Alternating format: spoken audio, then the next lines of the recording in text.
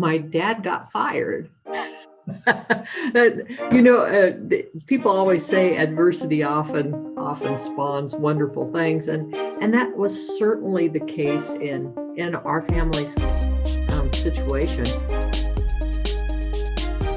That's kind of the culture of Wichita, is everybody wants everybody to be successful.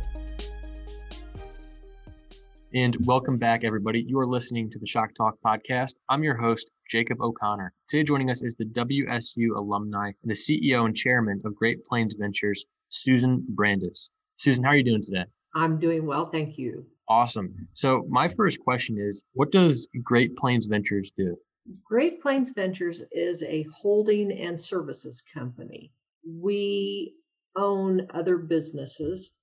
We have 3 manufacturing businesses: Aerospace Systems and Components, Great Plains Industries, and Powder Tech.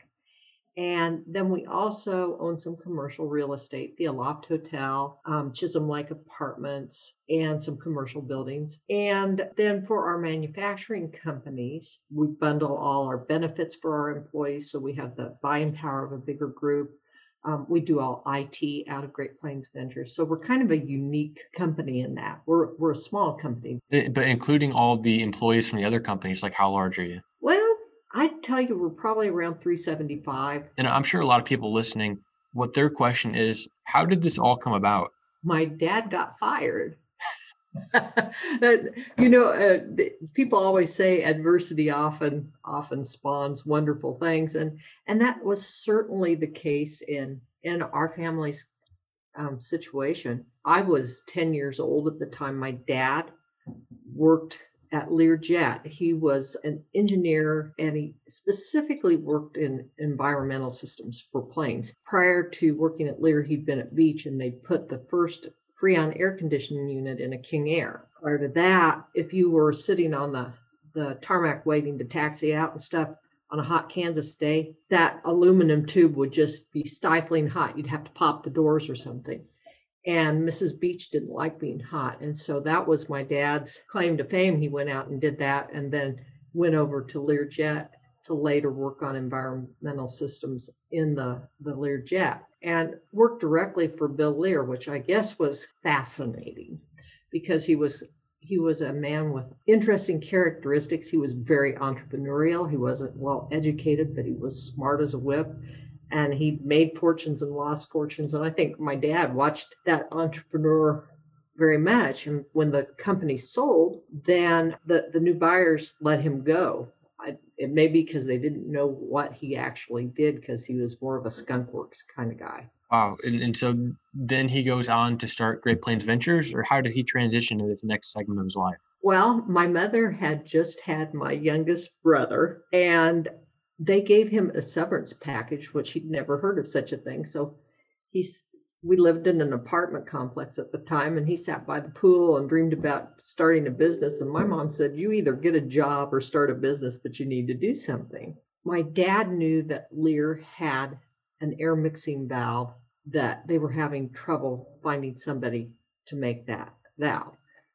And so he decided he'd start a business, and that would be his first product. And he went back to Lear, and it's very typical when you leave a company that you can't go back and do business with that company for so many years, because it's kind of a conflict of interest, and you have knowledge of things that other people don't. But they'd had like 40 no bids on this. And so he goes back and talks to them, and they're like, if we gave you an order for this valve that you've drawn up, you couldn't produce it.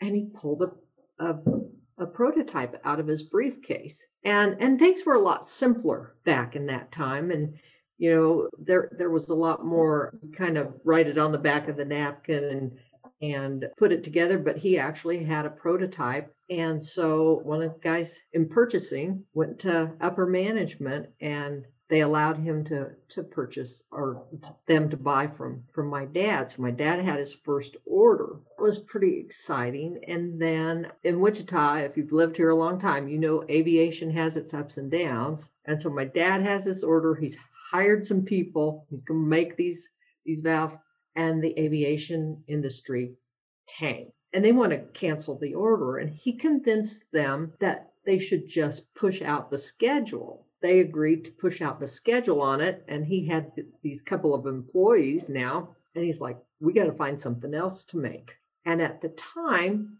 farming was just really strong. And that too is cyclical.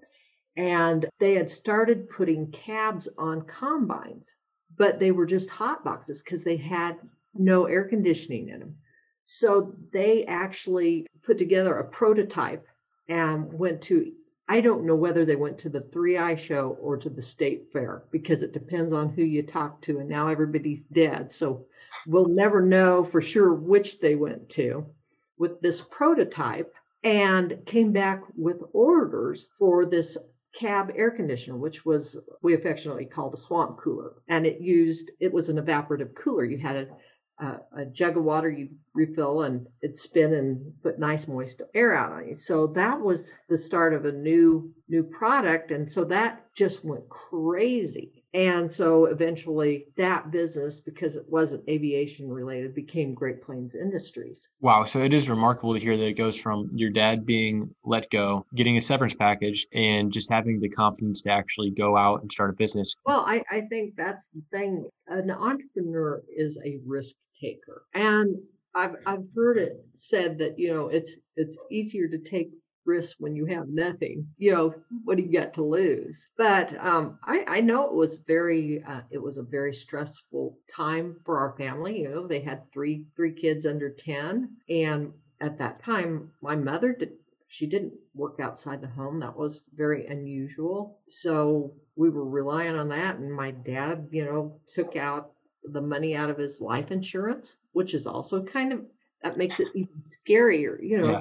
think, okay, what if something happened to him? They were incredibly good at just living. I ate a lot of noodles and and stuff like that growing up, but we never knew that we were living so budget friendly. How was your mom with all this? Did she just want him to get a regular job, or did she see the future and what he was going after too?